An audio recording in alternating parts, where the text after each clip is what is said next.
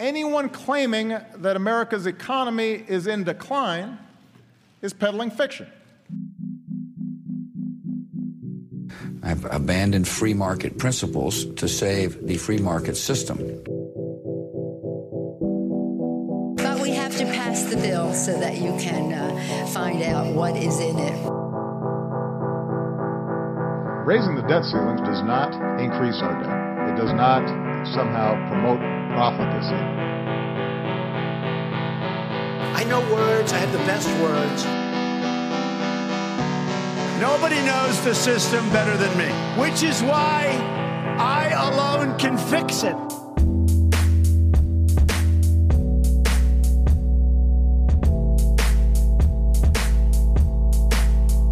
Hey, what's going on, everybody? Welcome back to a brand new episode of Peddling Fiction. I, of course, am your host, the voice and soul of so-called fiction, Johnny Provida. I'm changing up the format of the show. I know I mentioned this, I think, on the last episode, but I'm bringing on our dear friend, Justin Campbell, to co-host with me. It started out just as an idea I had because I'm going to be traveling for the next month or so to just take some of the pressure off of me. But I really like the dynamic we have. I like having him on. So this is going to be our first episode together of this podcast. I did his show a couple weeks ago. I hope you guys listened to that. That was a lot of fun. But this will be his inaugural episode on here. And yeah, so I don't really have anything really to go over at the top of the show here. So we can just bring him on. This is Justin Hillbilly Boy Campbell. What's going on, man? Thanks for coming on. Welcome to your inaugural episode of Peddling Fiction as my co-host. How you doing, man? Doing good. So I think we've both had very different weeks. I started a vacation last week and I've been bouncing around. I've been in 3 different countries already just to avoid some of the COVID restrictions down here in Panama. But what do you want to talk about your last week or so, or is that just something you want to keep? No, I mean, it's nothing. It's not like a big secret or anything. My wife's grandfather passed away, so we've been dealing with all of that. It's been interesting. It actually has the potential to be really interesting going forward. He had a decent patch of property with a couple little houses on it and some barns and sheds and stuff. And we're looking at purchasing that from my wife's dad and aunt, and then moving up there and converting that into our little commune and starting our going full farmer with it. And because we've got a decent little backyard garden and stuff out here and a couple goats and some chickens and stuff. But up there, we would have enough space to really go all out with the homesteading type thing. So we're putting pretty serious consideration into that. And that would be a pretty massive life change type thing. It wouldn't really affect any of the podcast stuff, but it would definitely put us in a position where I could quit my full-time job and start looking at doing that kind of stuff on a full-time basis. So it's pretty exciting prospects. But other than that, really cool. Yeah, other than that, I mean, it's just been the normal stuff that comes with somebody passing. Yeah. So is he in Indiana as well, or is he in it?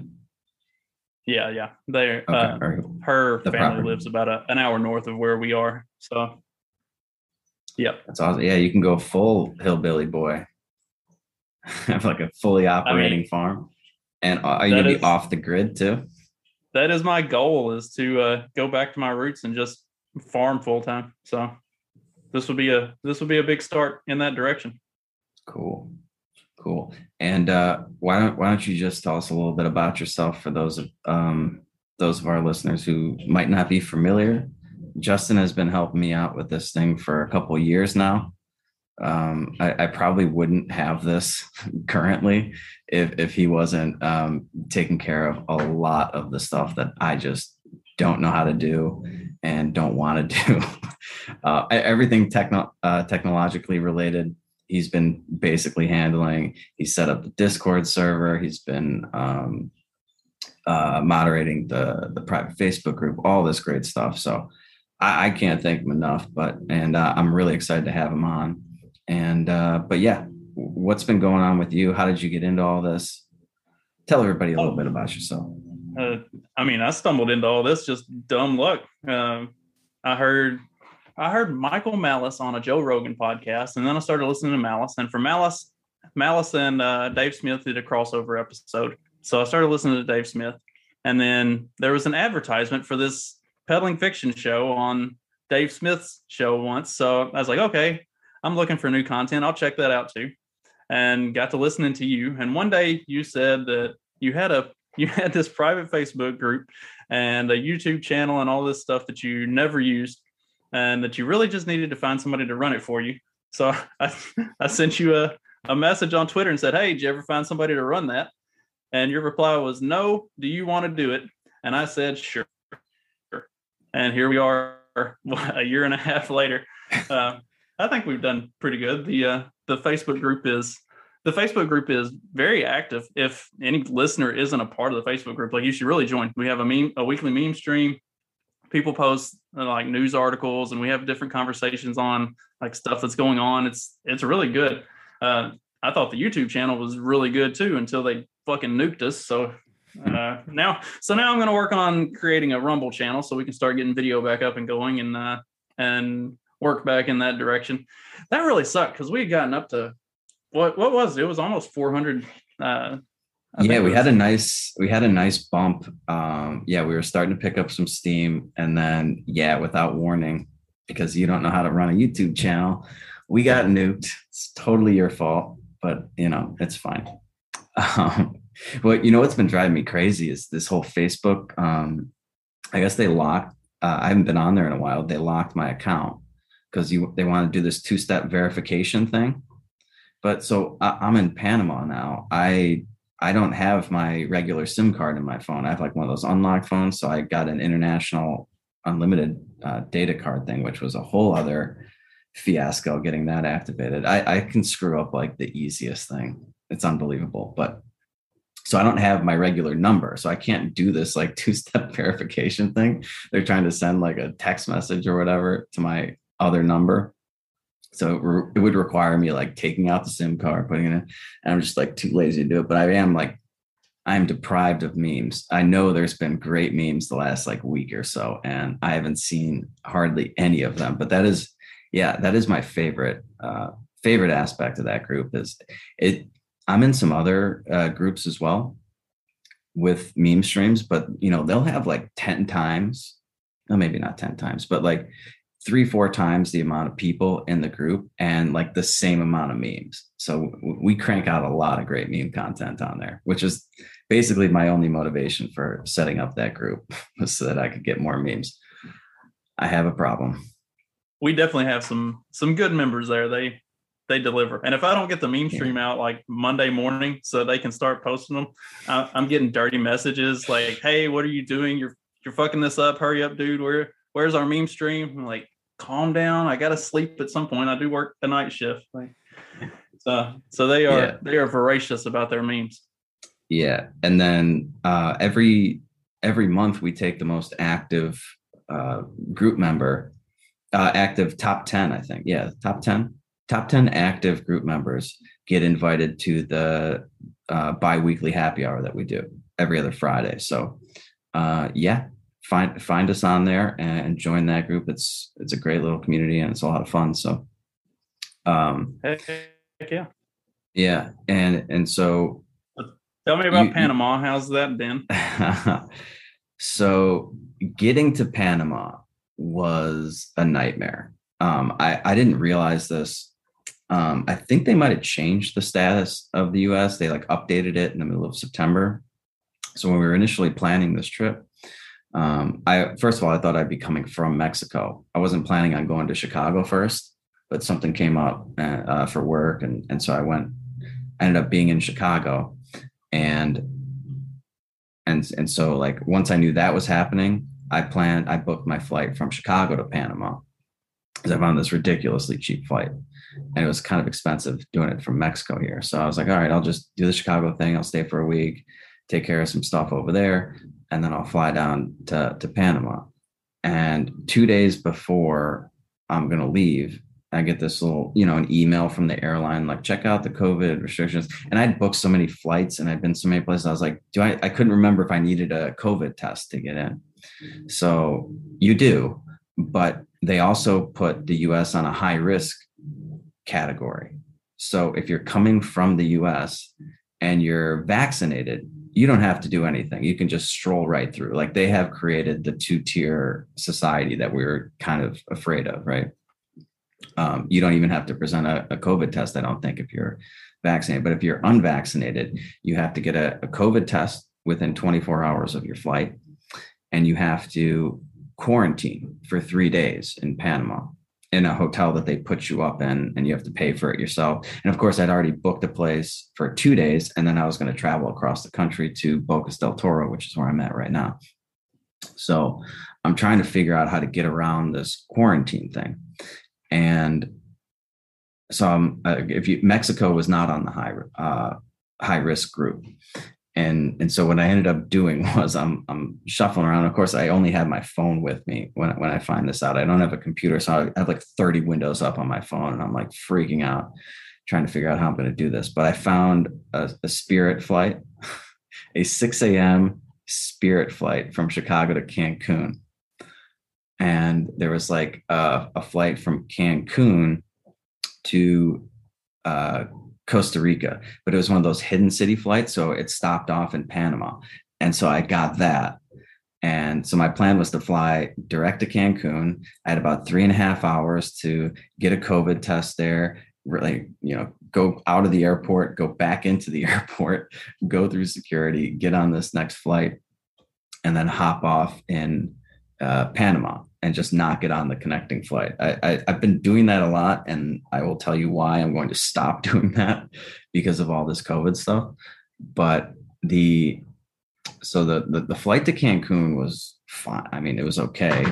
The clientele on the 6 a.m. Friday morning flight, Spirit flight to Cancun, is not my cup of tea, I guess you could put it that way. Interesting crowd, but I kind of slept most of the time. And I got to Cancun, and I'm going through immigration, and it was like the guy was like one of the stickler guys, like he flipped through every page of my passport, and he was like kind of looking at it, and I'm like getting a little nervous because I'm only coming in for like the day. I'm not even staying a whole day, so it looks kind of weird. And he asked me how long I was staying, and I told him I was just staying a day, and I like made up an address from like the last time I was in Cancun. I put that on the immigration form, and he hesitated, but he stamped me, and I went through, and it was no problem. And then I get outside the airport. I'm in Terminal 1. I got to get to Terminal 2. And I'm never setting foot in fucking Cancun again. I can't stand this place. It is so far up on my shit list. Like, I will never, ever set foot there again. And I know we have some people in the happy hour group that got married over there. I can't. I already didn't like this place for a number of reasons, but now it's just awful. So I need to get to Terminal 2. And I'm asking this guy, and I should have known that he was just going to be a lying sack of shit. But he's like, oh, like you can take a taxi, or you can wait like 40 minutes for the next shuttle to shuttle you over there. And I was like, I can't walk there. He's like, no, it's really far, and there's like construction and all this weird shit. And I was like, all right, how much is a taxi? And he says 600 pesos, which for those of you not familiar with the exchange rate, that's $30. A $30 cab ride in Mexico should take you 2 hours away. Like, you can go to a different state for 600 pesos. Like, I would go from PV to Sayulita, where we're having the Sayulita super spreader in less than a month. I would do that for less than 600 pesos. I do it for like 450, 500. And it's like a 40-minute drive if you don't have traffic. And so I'm like, that's ridiculous. But I'm schlepping. I have got 40 pounds of luggage on my back. dying of heat because it was cold in Chicago. So I'm wearing jeans and a long sleeve shirt, and I don't know what the next terminal is going to look like. I got to get my test. I got to go through all this stuff, and I don't want to wait for the shuttle. So I paid $30 for this cab ride. It was under a fucking minute. Like, he just went around the corner and like turned in. And I was like, you gotta be fucking kidding me, man. I got gringoed harder than I'd ever gotten gringoed. And I knew it was happening, and I just had to accept it.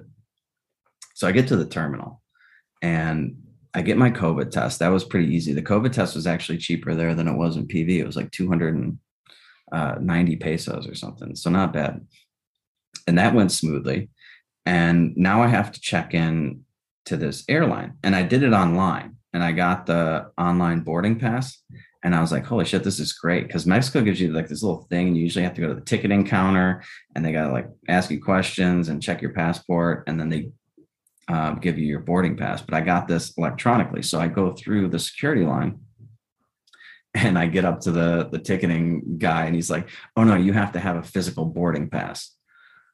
So he kicked me out of that line, and I go back, and I try to check in at the desk, but they're blocking it off, and they're making you fill out these country registration forms.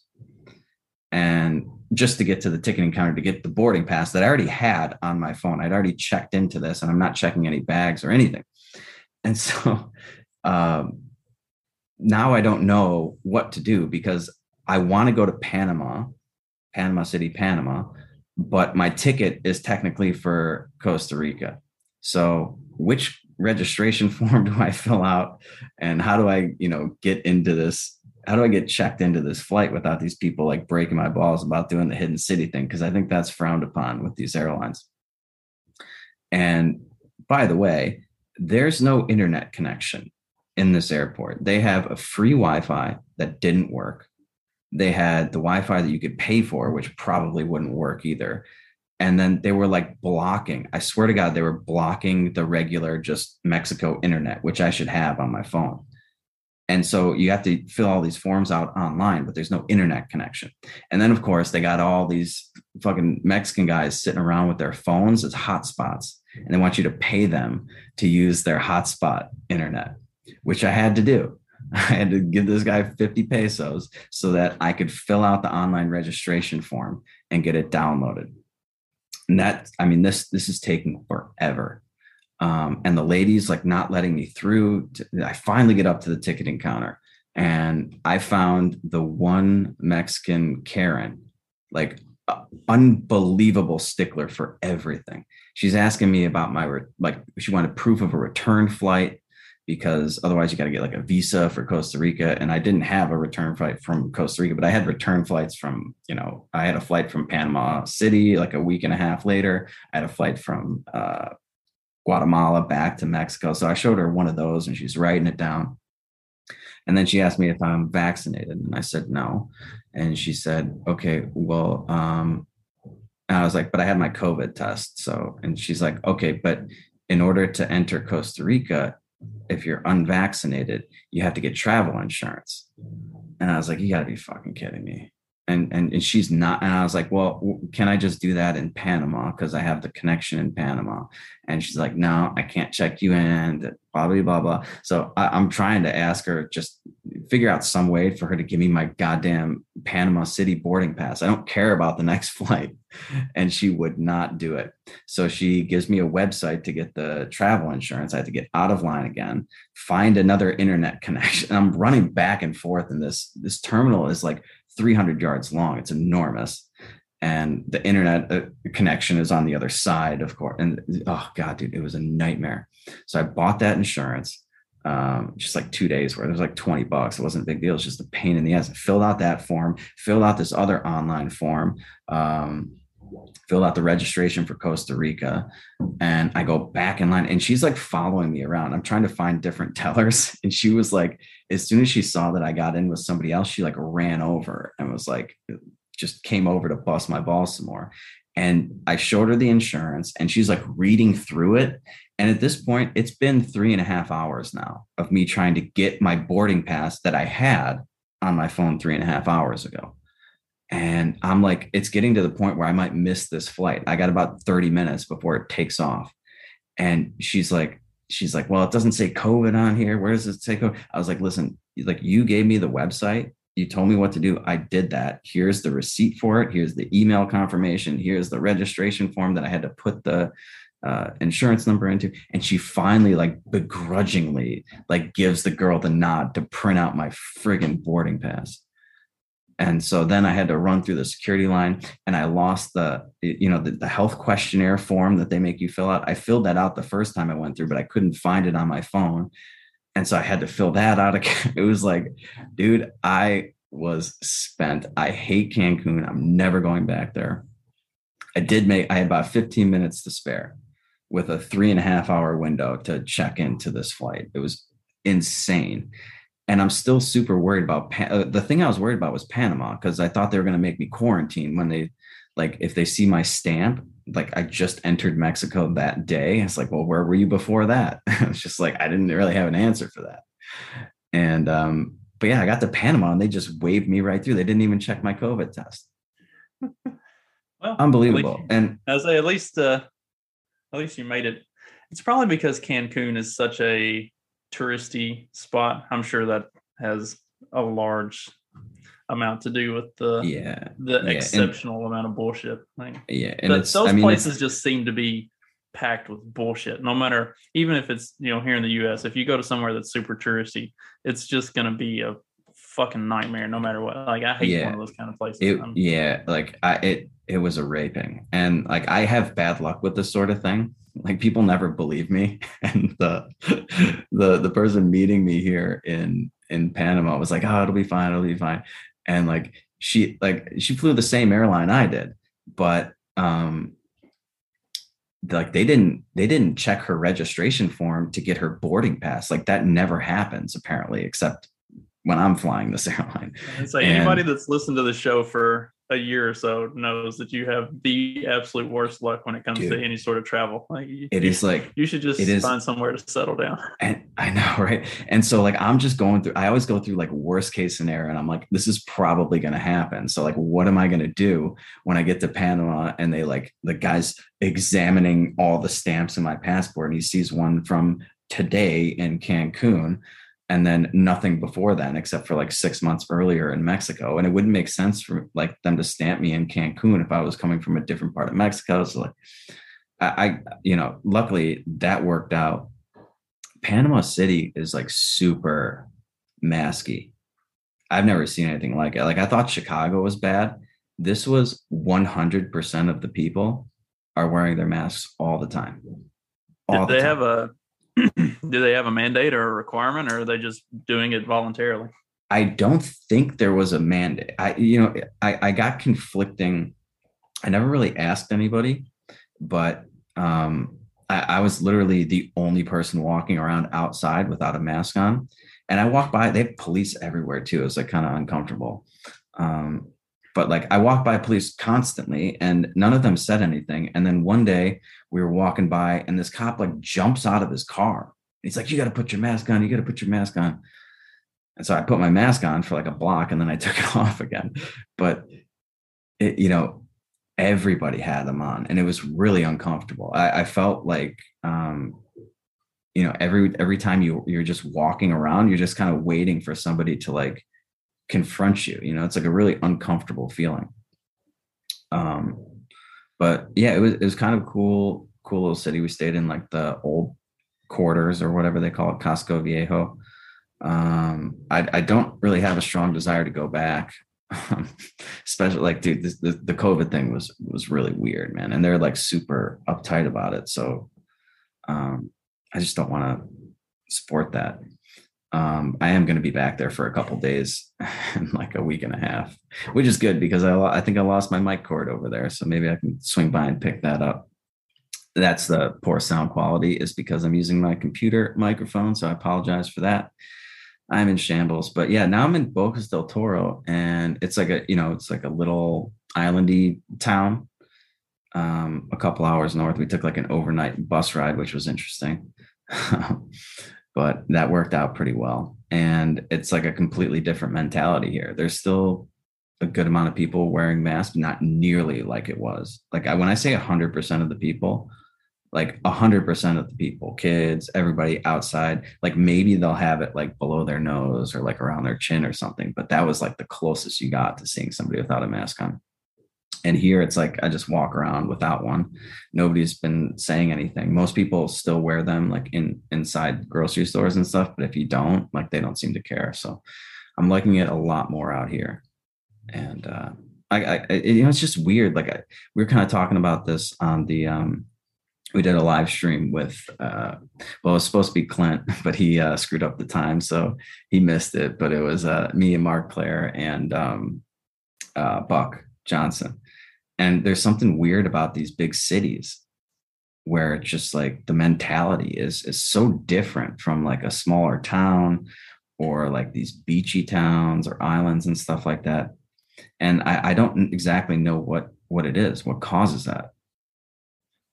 It's like that here. Like, so where we live on the west side of town, it's a little more rural, a little more rednecky, and you don't see a whole lot of masks. Like there's some really old people or like college students that'll be wearing them, but not a whole lot.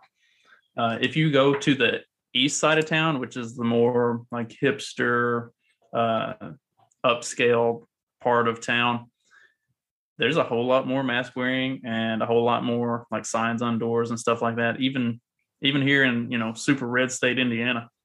So it is really weird, the dynamic, and like for it to be that different just from one side of town to the other. Like it's kind of strange and also really telling of the way society is kind of structured right now. Like there is such a just ridiculously vast difference between the different political ideologies and the way they look at and approach this entire thing. Like it's a neat social experiment, I guess. Like I don't, this is the kind of stuff that you would read like research papers or studies about, and people would theorize and project what would happen in these sorts of situations. But we're getting to watch this thing like unfold in real time and see how people actually react to it. Like, it's a really interesting thing to live through for sure, especially if you have the ability to take a step back and not get bogged down in it and just to look at it. Like it is really cool. Yeah. Oh, I find it fascinating because you would see stuff like this happen throughout history. And we're going to talk about Austria in a couple of minutes here. And you wonder like how this could possibly happen. And then you just watch it slowly unfold in front of your eyes. And it's obvious to us, people that run in our sort of circles, but man, other people are completely oblivious to it. And the U.S. makes sense to me because I have a much better feel for like the political aspect of it. Like I don't know if it's a political thing here or it's something else. Like I don't know exactly what drives the two different mentalities in other countries, or if it's exactly the same as it is in the U.S. But yeah, dude, I don't even know where to start with Austria. It's like, go ahead and catch everybody up on that for people that have not been following it.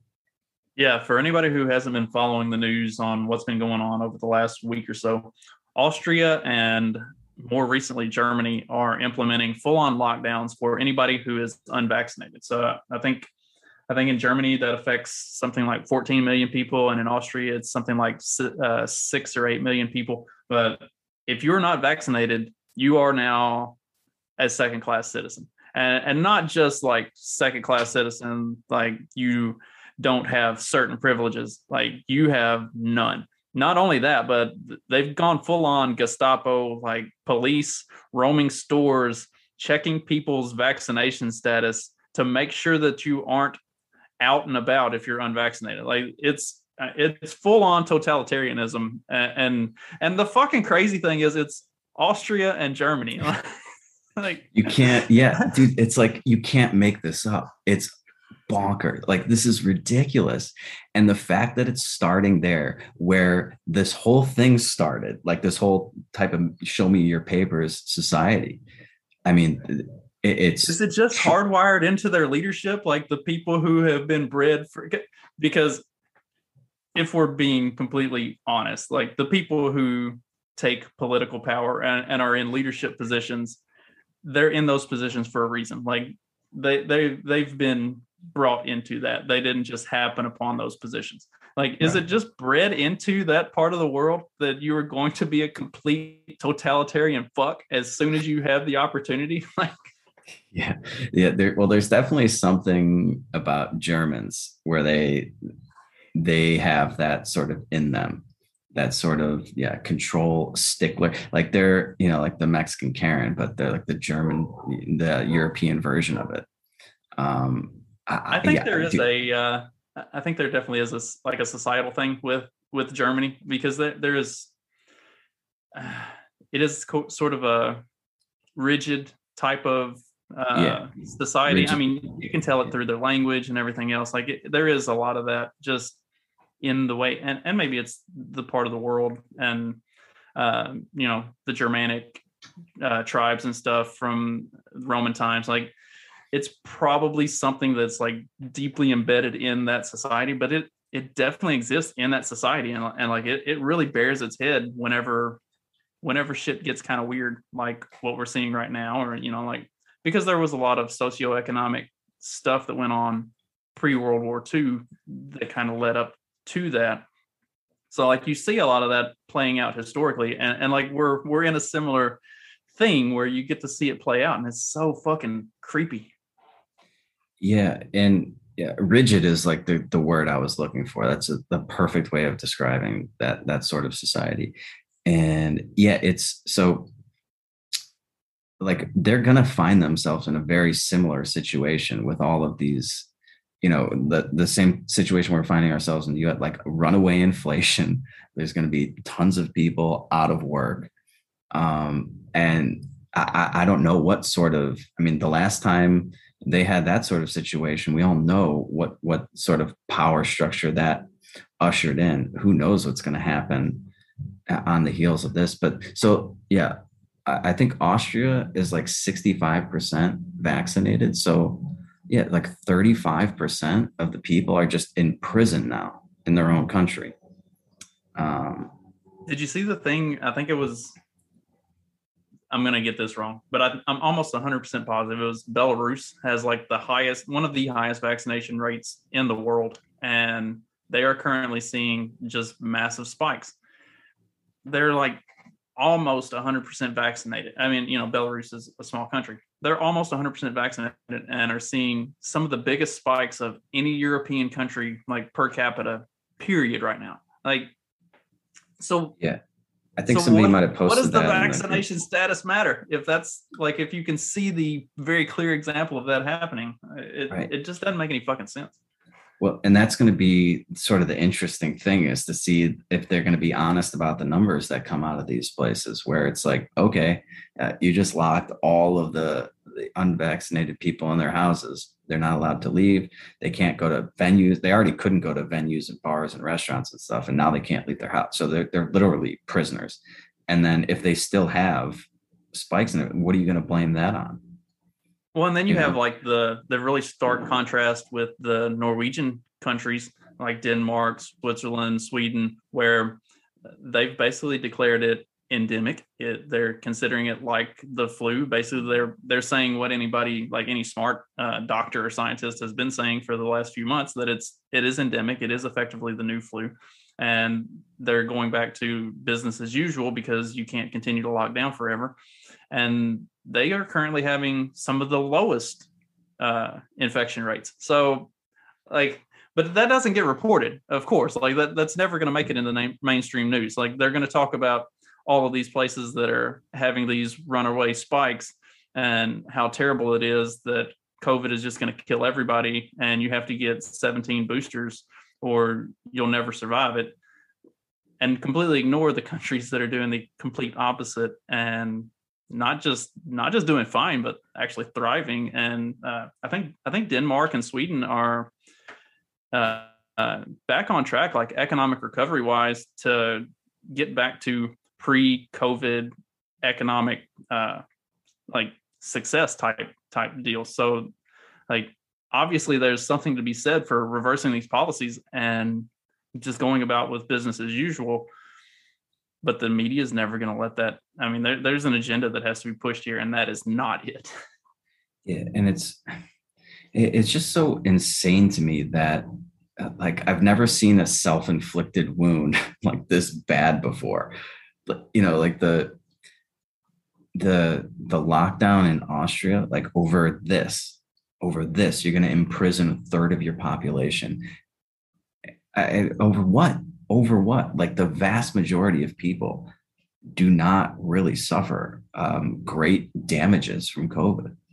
And then, you know, the other thing is that vaccination status is very pliable. Like they can just change what it means to be vaccinated.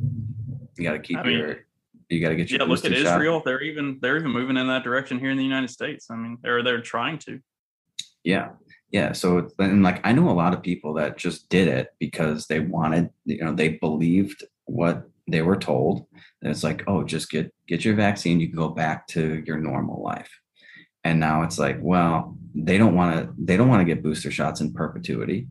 None of them do, but that's what they're trying to push now. And it's like, man, like a bunch of people I know are just like, oh, I'm not going to get boosters. And I was like, well, then you just got the vaccine for no reason, because it's going to be gone in 6 months. Like it's going to wane away in the 6 to 8 months or whatever it is. And then they're going to take away your vaccine status. And then what are you going to do? Like, we have to, you can't just keep complying with what they're doing, because they're just going to keep coming up with more things for you to comply with. And it's a very scary path that we're headed down. And to me, and that's why I went through what I went through to get to Panama. Like I avoided, like it was worth it to me. I'm putting my foot down. This is where I'm drawing the line. Like you got to draw the line somewhere. And to me, not getting the vaccine unless you want to get it is the line for me. I just don't. And a lot of people don't understand that it's just like, we'll just get just get the vaccine, because I was complaining a lot about all this hoops I had to jump through. You can just get the vaccine and they can go right there. I was like, yeah, doesn't that bother you? Like that they can control my movement, and I have to inject something into my body that I don't want and that I don't need just to travel freely, just to, you know, be a human being. And if they can do that, what can't they do to me? So here's, I was looking at the numbers. I should have done it beforehand since I knew we were going to talk about it. But Austria and Germany are like almost middle of the pack as far as deaths per population go, or deaths per million for their populations go. They're right at the world average. And over the last, like, I don't know, month and a half, 2 months, like they've had a really light uptick, but nothing even remotely close to what they had at like pandemic peak, or even what they had like during like cold and flu season, you know, January, February of 2021. Like they've had a very mild spike here over the last 3 to 4 weeks. So that is justified. This like really mild small spike has justified locking down millions of people for no more reason than they don't have a vaccine. And obviously, like, and if you look at the cases have spiked above anything that had ever hit before. So that's not like the vaccine isn't helping cases, but deaths aren't. Like deaths were always supposed to be the thing until deaths weren't the thing because there weren't enough to justify it. So then it became cases.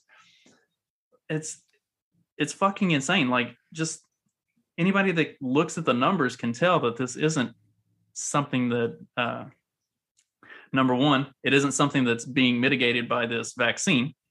And number two, it's not something that warrants locking everybody down, or, you know, everybody unvaccinated down for, because the death rates aren't there. Like, and Germany's the same way.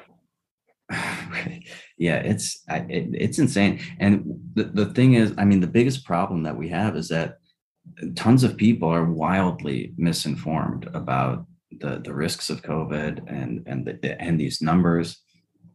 And, we've done an incredible job of conditioning the American people to, trust their TV news source, to just listen to what they tell them. And they don't check, like nobody looks into these things. You see those studies, it's like 85% of people just read the headline, and the headline is like such bullshit all the time. It'll be that whole Michael Malice factual but not truthful thing.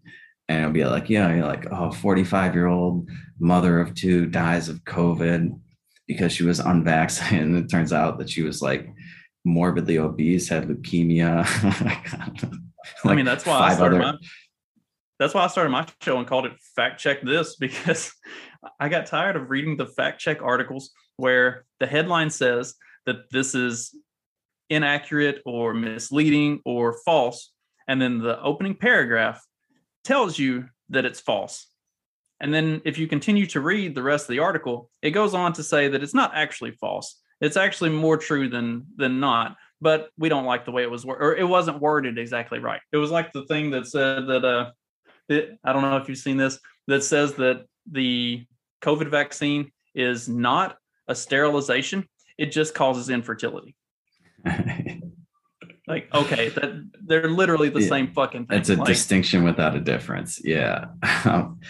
Yeah. I mean, and they put so much stuff in there, and you get so used to seeing it that nobody reads through it.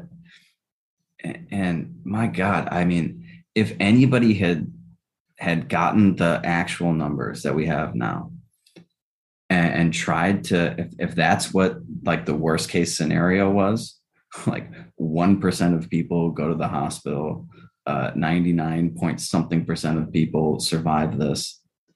The tons of people are asymptomatic, or like young people are going to be perfectly fine as long as you don't have one of these like 5 underlying conditions. Nobody would have nobody would have worried about this at all. Like this should have just been like one of those things that the media tries to stir up a lot, with like, a few years ago, it was like Zika was a big thing. It's like a couple of weeks, it's like headline Zika, and then it just fades away. And I was hoping that's what this was going to be, but my God, did they run with this one farther than I ever thought they would. And, being in the US, like sort of US centric, it does seem like it was all about Donald Trump. Like, I don't have another like explanation for it really. But they hit the perfect storm of a polarizing political figure in office with the thing that they could run with. And so they were able to capitalize on that opportunity in a unique way that hadn't existed previously when these type of things had happened. Yeah. Well, and it started. Well, and it didn't help that, or it didn't hurt that this was actually a contagious virus, like bird flu, swine flu, Zika, Ebola. They all burned out really quick because they weren't highly contagious, but they also didn't have the 99.7% survival rate or whatever. So, they're able to use statistics to lie in this case. Yeah. And the fact that, it started in China. And so they can show all these like horrifying videos of all the crazy stuff Chinese people are doing, and their bodies piling up everywhere. And, even before it even hit our shores, like people were terrified, absolutely terrified. And it's sort of easy to get caught up in that, but you have to remember, like, they do nothing but sensationalize and lie about everything. Like, just if you were to just interpret the exact opposite of everything that you heard on TV from a news source, you would be closer to the truth every single time than what's actually going on. If you like whatever the story is, be like, oh, I don't believe that. It's probably the exact opposite. And you would probably be more accurate than the vast majority of the sources out there, and have a happier life. I mean, the people that I see walking around with masks and face guards, terrified of everything, and they're doing it to their kids too. It's like, good grief. There's more risks and problems that can arise than just this virus. It's like, what is the collateral damage going to be to the world from the things that we're doing to stop the spread of this thing that we're not even being successful doing? I mean, just on that alone, there's an article from the New York Times. Overdose deaths reach record high as the pandemic spread, which this is something that anybody who knows about, people who suffer from mental illness and drug recovery and substance abuse recovery, stuff like that. Like, I was saying this in April of last year, like, this is going to be terrible for people who are already on the I'm going to kill myself end of the spectrum. Like, you're going to lock them down, take away their job, take away everything that gives them meaning and purpose in life, like the things that are actually giving them a reason to hold on and continue.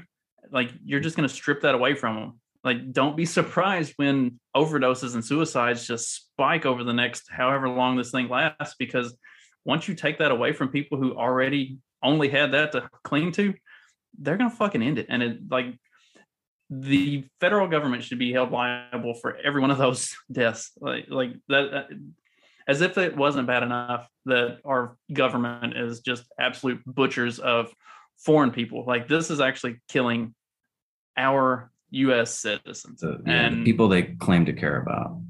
Right. And these are the people that they claim to care about the most. Like, all the bleeding heart fucking liberals that care so much about taking care of these people, the downtrodden and the down on their luck, the ones who need the help. These are the people that need the help, and you actively took it away from them, stripped it away from them, and gave them nothing. And like, it should be fucking criminal. Yeah. Well, and it's just the perfect example of how the government operated. Like, we're here to help you. This is what we should do to help you. And it's the exact opposite that anybody should want done to them. It's like, sit on your ass, eat cheeseburgers, and watch Netflix and drink yourself to death.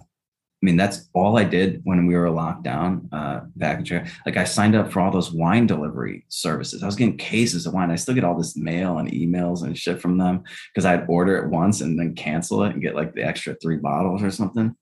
I was going through like a bottle or 2 a day. It was terrible. I was like, I got to get out of here. I can't keep doing this. And like, I don't have a problem with it, but it was just, what else am I going to do? Play video games and drink wine and watch TV, not exercise. The gyms were all closed. It's like, luckily I had some like dumbbells, and so you could do like prison workouts. But order delivery food too. It's like it's like they put like a stick of butter and everything. Like, my God, that's where being the resident redneck comes in handy, because I got a nice backyard, so I just expanded the garden and built a gazebo and a deck, and worked outside and put up a fence and all kinds of fun stuff. Like, I had a wildly productive lockdown, but it was because I've got the room to do it, and so like, I made use of the time to work on stuff. That was something that I talked about. I think it was with Pete a couple weeks ago. Was like, if people didn't find a way to turn the lockdowns into something successful and positive, like, I feel like that says something about them, because there was a lot, for as terrible as it was, like, there was a lot that could be good taken out of it. Yeah. But you had to be in the right position for that. Like, and a lot of people like the ones who, the overdose deaths that have spiked, like, those people were not in a position. And anybody who lives in a city, like, if you're in a city, you were fucked before the whole thing started. Like, they could lock you down and control your life completely, especially if you were relying on public transportation and everything. Like, it should be a testament to why people should be getting out of cities, if nothing else. Yeah. And that is a great point, because one of the reasons you're here is because you took an opportunity and you've really turned it into something. It could totally change your life. You never know, but you have to be in a position to take advantage of those opportunities. And usually those opportunities present in like the worst scenarios, like when all the current, when the market tanks, 80%, that's your opportunity to get in and to make moves when everybody else is like fucked completely and they don't know what to do. They got caught, they got caught with their pants down, and you're ready to rock. You can take advantage of that situation if you're putting yourself in that sort of position. And yeah, like this, for me, this has been the best thing that's ever happened to me. Like I hate what's happening to these people in like all these like crazy countries. Hopefully we're going to figure out a way to stop it in the US, or at least, I don't know, maybe we talked about secession on your podcast a few weeks ago, but man, it sucks for them, but if there are ways around it, and I have never been happier. I'm in an overwater bungalow right now in Bocas del Toro. It's raining today, which is kind of a bummer. But yeah, as long as you can get an internet connection, there's like, the sky's the limit. So you mentioned something that makes for a nice little transition. The Sure. Blatant dishonesty of the media in all of this, like the way they've covered COVID and everything.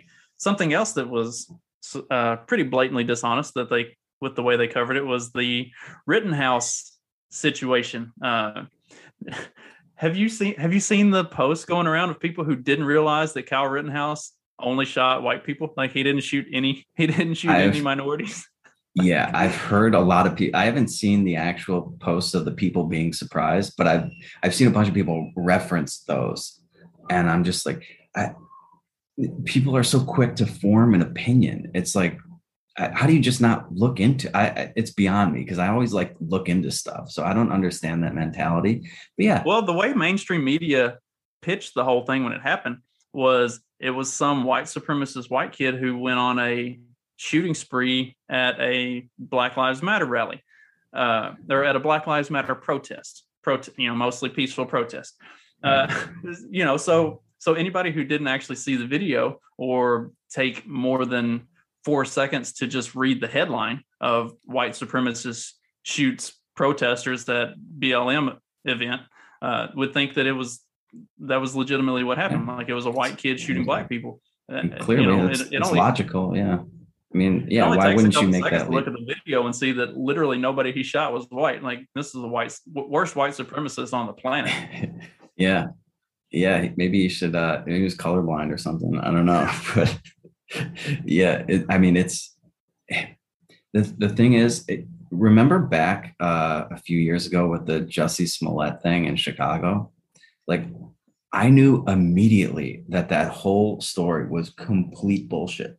Just because I was in Chicago and I knew it was 40 fucking degrees below zero, and nobody's walking around in downtown Chicago wearing Trump hats, yelling MAGA country in 40 degree below zero weather. Like, it was freezing cold. I think they actually closed like our offices and stuff because it was so goddamn cold. And I was like, as soon as I heard that, I was like, this is bullshit.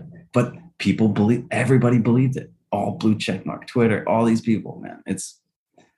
They've done an incredible job of conditioning us. It's discouraging. I hate for it to sound stereotypical, but I mean, I am kind of a redneck from, BFE, Kentucky.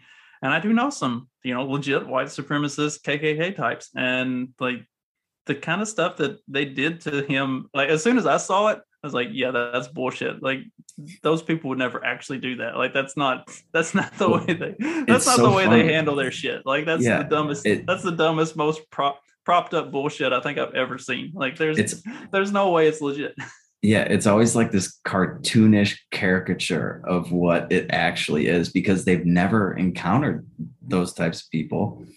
The ones that are always sort of like thirsty for that sort of attention and that narrative have never really experienced the reality of it, as right. Some people probably have. They don't actually know anybody who is a white supremacist, so they create this image of what that person is and looks like out of some, like you said, some cartoonish thing in their brain that doesn't exist. Like it's just this completely overblown characterization that's really not the way those people behave or handle themselves or anything even remotely like that. Like it's fucking crazy. Anybody who acted like that would be banished from those communities, like hands down, because that's just so fucking dumb. Like, and I know, like, the average person didn't grow up in the middle of nowhere with a Hell's Angels clubhouse 5 miles down the road, and an actual county in our state that like is a kind of a haven for KKK, and like knowing how that stuff like actually operates, like I get it. The average person doesn't have that experience, and so they have no idea. So when it happens and they see it, they think, oh, that's obviously white supremacy. And it's like, yeah, that's not the way those people behave, like, at all. If you actually met a real white supremacist, you would never know it. Yeah. And I just wonder, like, how many times people can be just completely bamboozled before they start to doubt whatever narrative they're being told. You know what I mean? It's like, you get that wrong. You get the what was that, the kid, I forget the name of that school that he was from, where it's like there was like the Indian guy banging the drum in his face. Oh yeah, the Sandman. Yeah. There's that one. And then just like everything, and then the whole COVID thing. And then this one where like they didn't even realize that everybody that was shot was white. It's just like, if you're one of those people that keeps jumping to those conclusions and each time you're completely wrong, like at what point do you figure it out and start, listening to like the Joe Rogan podcast or something?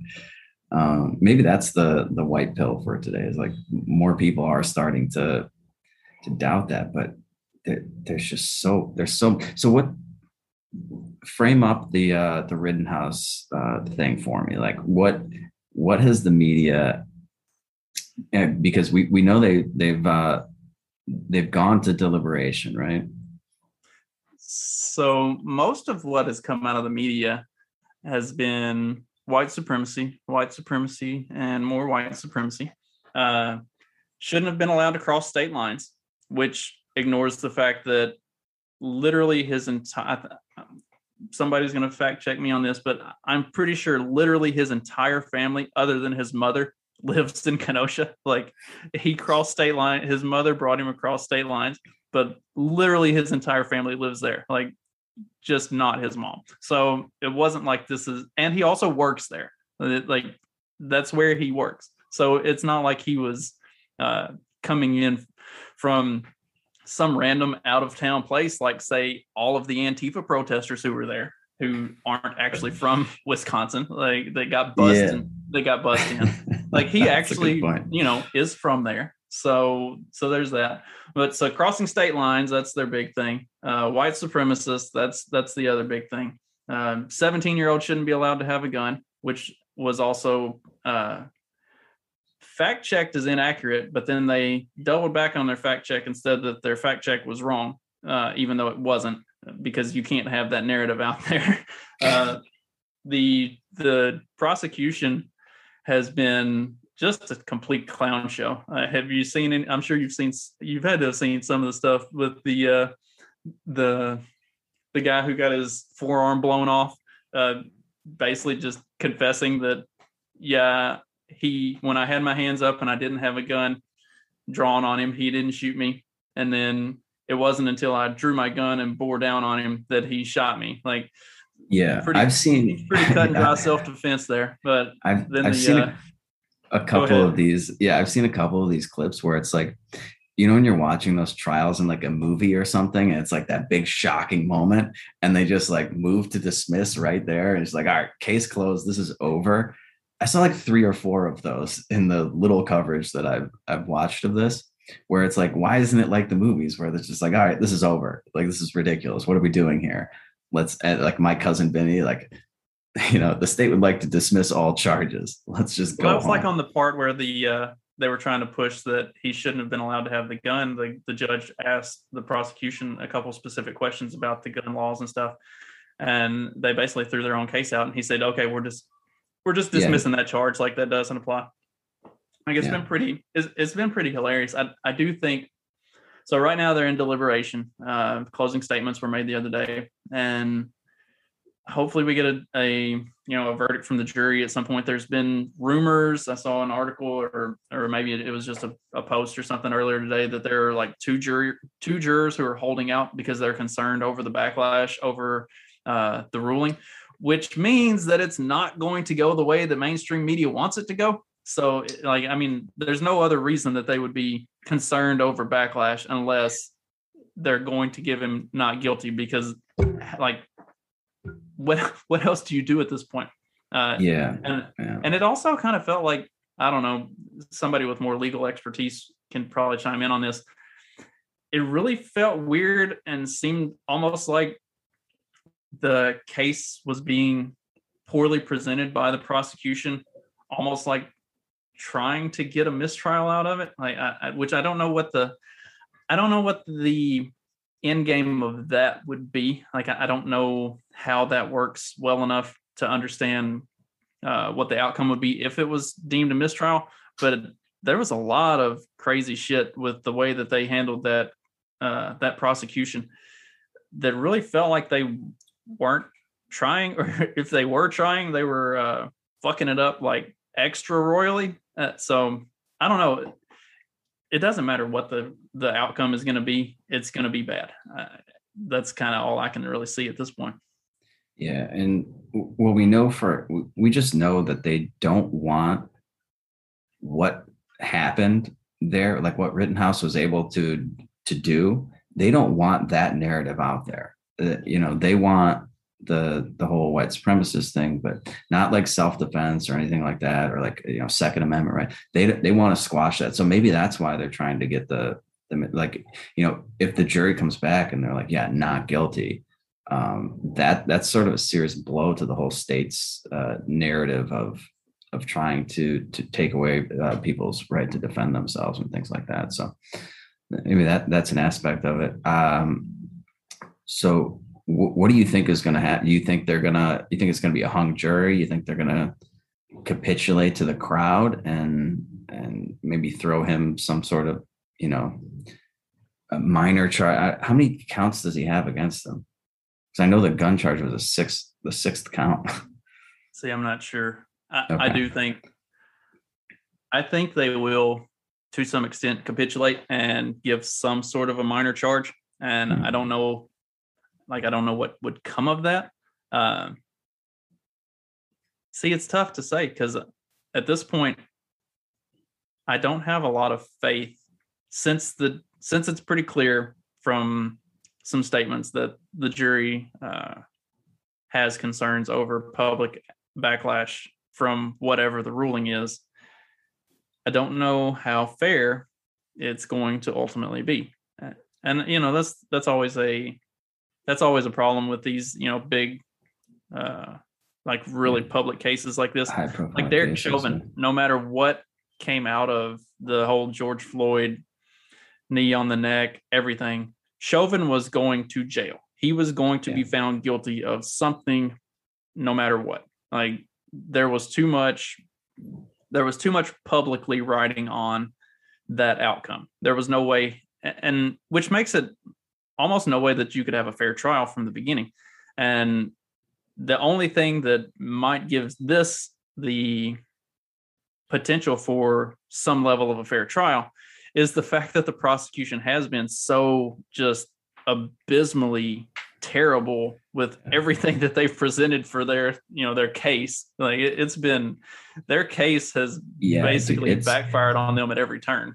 Yeah, it is laughable. I mean, there were some moments where just jaw-droppingly crazy, ridiculously bad. And, the court system is always one of the things that people point to too. When you need government, it's police, fire, court systems, education. It's wow, man. No, you just watch these trials go on, and especially the high profile ones. And these are, when they have good attorneys and stuff usually too, and they can't, it just doesn't matter. This whole court system is a complete disaster. And then you think of just your regular Joe Schmo off the street whose case doesn't get that attention, but they just get completely railroaded. And it's like, wow, so this is one of your pillars, you know, your leg, one of your few legs to stand on for why we need this whole apparatus. And this is the best they can do. It's like, if they've done such a good job of politicizing everything, and the media can run with any narrative they want to get people riled up, it just negates their entire, like, they just negate the whole thing.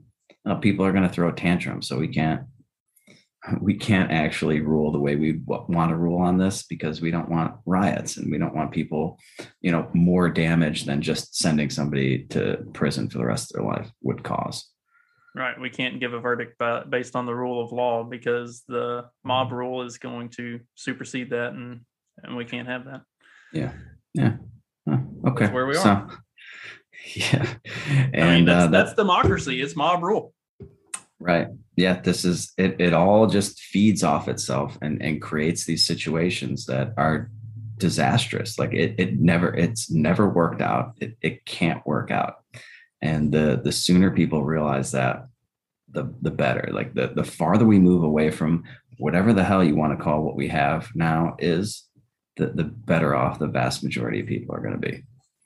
And what I'm really hoping for is a not guilty verdict, and that will break the left's entire reliance on the justice system, and we can just scrap the whole fucking thing. That would be great. Man, and that's one of the things that we have to do, is we have to get people primed for that to happen, so that they look toward the correct solutions to these types of problems. You know what I mean? They don't start going like down the Bernie Sanders road or something like that. And it's a tough job, but we got some good voices out there that hopefully can take that and run with it. Is there anything else you want to add? Because I think we're probably coming up on time here. We should wrap. I think we covered everything we talked about covering pretty thoroughly. Yeah. Cool. Well, this was fun. We'll do it again. I'm going to be in a much, like later this week, maybe. Today's Wednesday, right? Yeah, I would like to resume the 2 episodes a week thing, but things are a little up in the air here. You never know what's going to really pop up, but I look forward to doing this again. Anything you need to plug? Nope, everybody knows where to find me. So cool. Yeah. Check my show out if you're interested. But like I've always said on mine, like, everybody that I do work for is a lot better at this than I am. I just talk into a mic and talk about dumb shit that I think is interesting. But I think the content that everybody else puts out is a lot better than my own. I'm just a dumb hillbilly shooting the shit. That's true. That's why we brought you on. It's exactly what this show was missing. You needed the white supremacist perspective on the Kyle Rittenhouse case. Exactly. Well, for everybody else out there, don't forget to get your Sayulita Super Spreader tickets. We are like less than a month away from that. And there might be a huge surprise coming, compliments of Clint Russell. I can't promise anything right now, but you would be blown away if you were there for this, and he comes through on his end. So get those tickets now, because I don't know how much longer I'm going to leave them up for sale. I might just cut it off in a week and you'll have no idea and no chance to get your tickets. So Sayulita superspreader.eventsmart.com and promo code REDBILL, RED as in David, B as in boy, ILL. We don't know if that's a typo or what, but that's what Anthony Samaroff, who will be joining us down there, texted me, take the red bill, and I ran with it. So that's his promo code. It'll get you 10% off. I think I have to reactivate it because I think it expired, but I'll reactivate it for another week for all of you guys that are procrastinators like myself and who are trying to figure out your travel arrangements. Like I said, flying into Mexico is super easy. You don't even need a COVID test. You just fly in. Just don't go to Cancun because it's a fucking shithole and the people are the worst, and you will get fleeced there for everything that you have. Come to PV. you'll fly into PV. We'll put you in a car for less than 600 pesos. I will get you to Sayulita, and we'll have a fucking blast. So if you guys can do all that for me, we will be back later this week with a brand new episode for you. And until then, you know the drill. Just keep on peddling that so-called fiction. Peace.